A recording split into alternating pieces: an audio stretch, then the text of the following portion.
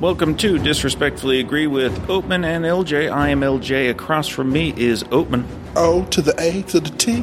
What's up, everybody?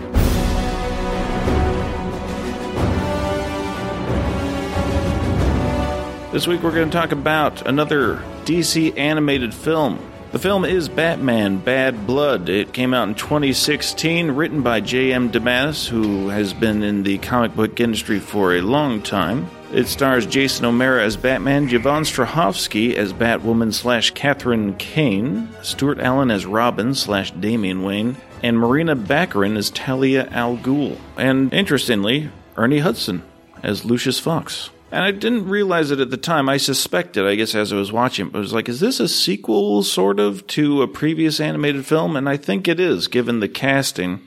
A number of the actors reprise their roles here from a film I'm not sure you've seen, Oatman, called Son of Batman. Son of Batman. Which is where, I guess, at least in these animated films, we're introduced to Damian Wayne, Batman's son. We'll start off as non-spoiler as possible and then transition to spoilers to let you know when that happens. Oatman, what did you think of Batman Bad Blood? I thought it was a bit of a waste. Uh-huh.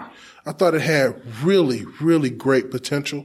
I really, really liked the setup. It has the feel of a really great shell that doesn't get filled with anything interesting. And I just wish they could have went out and just got somebody who could write a solid story. It almost feels like they had the setup, but then didn't do anything with it that was interesting. You know, I'm real tired of the Manchurian Candidate storyline because it just had no surprises for me. Yeah, it's interesting that you didn't like this because the plot and especially the final set piece is identical to Incredibles 2.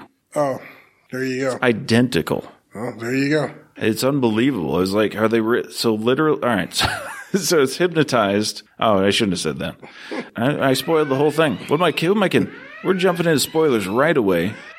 Warning. Well, I will say this much. I did like some of the characters. Okay. I thought some of the characters were really interesting. I liked the concept of replacing Batman because I really, really love that kind of art world tale we looked at where his father became Batman. I thought that was wonderful. And in that vein, I thought that was interesting. I thought Damian Wayne but it's Damian, yeah. Damian. Thought he was interesting. I thought Batwoman was fairly interesting. Interesting enough. Yeah, she's all right. Yeah, she's all right. The characters were okay. I just wish they had more to do. And I wish that we would have got a longer period of Robin or Nightwing being Batman. I think I'm not sure if this is our introduction to Batwoman in the animated film verse, but I think I would have preferred just a movie with her. I found him replacing Batman more interesting. I would have liked just a movie if I had to just pick one because what I wanted to see was, to me, what made the other one so great was we got to see a different Batman. Sure. Like, what if Batman was different? And I would have loved to have seen in this one the differences between Nightwing playing Batman and Batman being Batman. Well, yeah, they do set up and would have been interesting to explore much more, and it's been explored in other arenas in the Batman, media empire. But this is Dick Grayson. Dick Grayson. Yeah. He left, and they had a bit of a falling out, and he does not want this. He does not want to be Batman. He's forced to be. Yeah.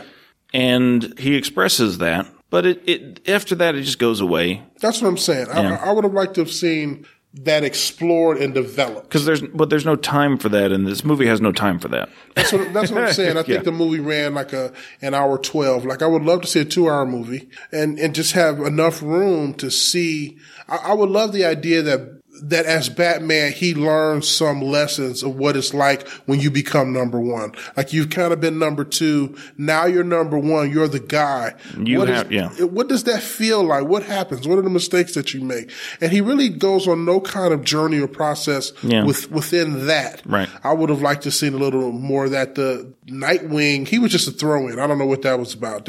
I could have, Yeah. This struck me as, hey, we've been doing this in the comics for a while now. We're getting all these different Bat characters together, and that's kind of where we're going. So let's do that in a movie. Yeah, it had that feeling. And I tell you what, I really liked the, I guess you would call him a clone of Damian. There's something interesting about that. Oh, that was interesting. That was an interesting character. I think he called himself Heretic or something. Yeah. Heretic was interesting. I even liked that conversation where he's talking to Batman in the very beginning. I thought, oh, that was great. And then he kind of goes away. He kind of takes the back seat to the woman character. What's her name? Talia al Ghul. Yeah, she's boring to me. Boring as all get out. She is. That's the biggest sin of this movie to me is what they did with her character, which is very, very dull. Which is they've just turned her into a cardboard villain. Yeah, she's a mustache twirler in this. And it was really, because Talia al Ghul has always been, usually she's interesting to me. I've liked her in previous incarnations, in the animated series, and even in Son of Batman, which she's not in a ton, but she's more interesting even in that. There's no mystery to her. No. And she contradicts, her characterization, this contradicts everything I've ever known about her in the first place. Yeah, like the thing that bothers me was the stuff with her son, where she basically says, "Oh, just kill him, we'll make another one." That drove me insane. That's a bad. That is not her. I'm like, ugh, that's bad. I didn't even like when she killed the clone. That was the first moment. Yeah, so, I was like, that's it. You know, that's how something happens, and it's almost like somebody's playing the piano, and it feels like somebody just hit a wrong note, and it was like, ding, and can never recover afterwards. Yeah, I was like, oh, that feels, and not only that, I wanted to spend some more time with that guy you just shot. Because they had just created a character. They had just created him as a character. Like they'd been building up to who that guy is, and he established who he was as a character, and finally created some drama, some tension. Absolutely. And when she shoots him, gone. It's all gone. It's almost like they let the air out of the balloon, and I was like, oh, that's weird. It's just the potential for where those complications can go from there are amazing. I love the conversation that he was having with Damien. Yeah. Like, I wanted to continue that conversation, and then they kill it. I'm like, oh, what is that about? Yeah, it was a bad choice. That's the choice that version of Talia al Ghul would make.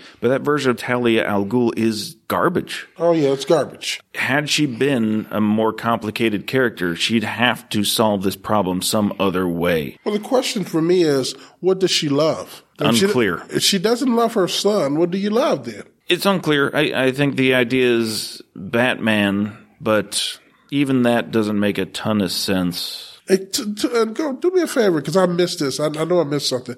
Explain the ending to me when she's in the ship. Whether or not she's dead? But what's going on there? Well, so Heretic's right-hand lady, what's her name? I can't remember. Oh, that's what it is. It's revenge for Heretic. It was revenge for Heretic. Okay, yeah. Gotcha. I was just I didn't understand. Okay. And then the ship explodes, and she's fine, I'm sure. Indeed. It's one of those typical, endings where the villain, we don't see the villain actually die, but there's an explosion, so we're to assume. But no, of course, you can never assume that. And just a word, I don't want to put out the idea that it's a bad movie. It's not bad. No. It's just empty. It's empty. That's the best way I can describe it. It's just empty. There's some nice scenes in it. I love some of the animation. I love especially some of the early fight scenes were really well done. Really well done. I love the fact that they do the camera thing that starts at his boots and then comes up and spins around him. Like, I love when they do stuff like that in animation. Really, really well done. Just empty, ultimately. Yeah. The beginning is great, and it just kind of peters out a little bit. I wish it would have had a little more in it. So let me ask this question. Yeah. Does Damien grow up, or is he always a kid in the comics? He's relatively new. I think they invented him maybe, time doesn't, I can no longer keep track of time, but I'd say within the last 10 years. Oh, so he's real new. Yeah. Okay. Got you. Is Heretic in the books? That one I don't know. Okay. But anyway, yeah, the last act of this especially is just right out of the typical action movie cliche factory. Every single beat you expect. Exactly. Things are slowly crumbling. There must be an explosion at some point, and everything's gonna blah blah blah, and we got to get out before. And Nightwing. So Batgirl is not Batwoman grown up. No, they're separate people. Because at the end of this, I said, "So why is Batgirl here if we have Batwoman?" So yeah, there's that final shot of Batgirl in this movie for whatever reason. I don't know. Okay, it's not great. It's like, hey, let's do a show. Let's do an animated thing. It'll just be fun. And I guess. Bat Mailman. I guess. Interesting. There's just not much. It was disappointing. So Morgan Freeman's son is a superhero. I guess, although I didn't know Lucius Fox had a son. I don't know if that's a thing. Maybe it is. Okay. The final scene, when it's like, hey, the whole Bat family is going to, like, the Penguin is driving away and the whole Bat family is there to go take down the Penguin. I'm like, this is overkill, guys.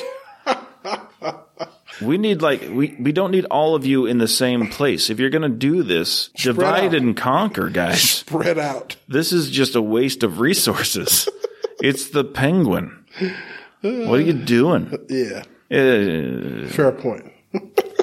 It's just a silly, fun thing, I guess. But yeah, so the Incredibles 2 thing, that's what I was saying. It's just like the Incredibles 2. And it's straight up, Bruce Wayne is now hypnotized. He's working for the bad guys. And they get all of the world leaders into this vehicle that's going to now, this time, float. And, of course, things go bad, and it turns around and heads back towards the city, and they got to stop it. It's just, both these things were made at the same time. I'm not saying anybody copied anybody, but it is strikingly similar.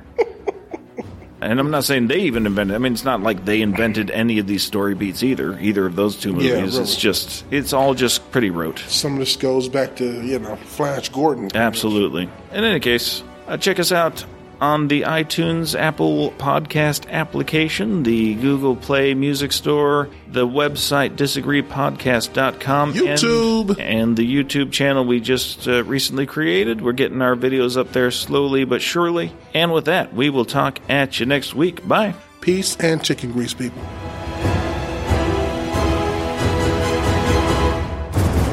Did you get I sent you that YouTube video of Superman impersonating Batman. I talked about it a while ago. Did you watch that thing? I didn't. Son of a bitch.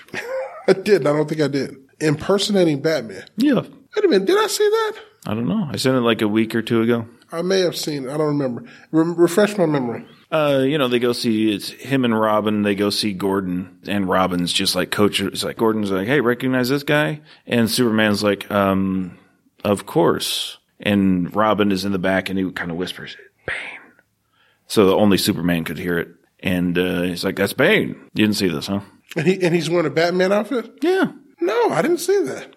Sounds good. You never look at my texts. I do. I just missed that one. Well, why was he impersonating Batman? Batman had been, it was another like Manchurian Candidate thing in a way. He'd been infected with nanites and was being controlled. But they didn't know where he was. Gotcha. But Batman was still needed, so Superman took over. It's what I talked about when we were doing how does that work exactly when Superman is in this? With all of his powers, he's not allowed to use them. He can't. He can, but just not when people are looking.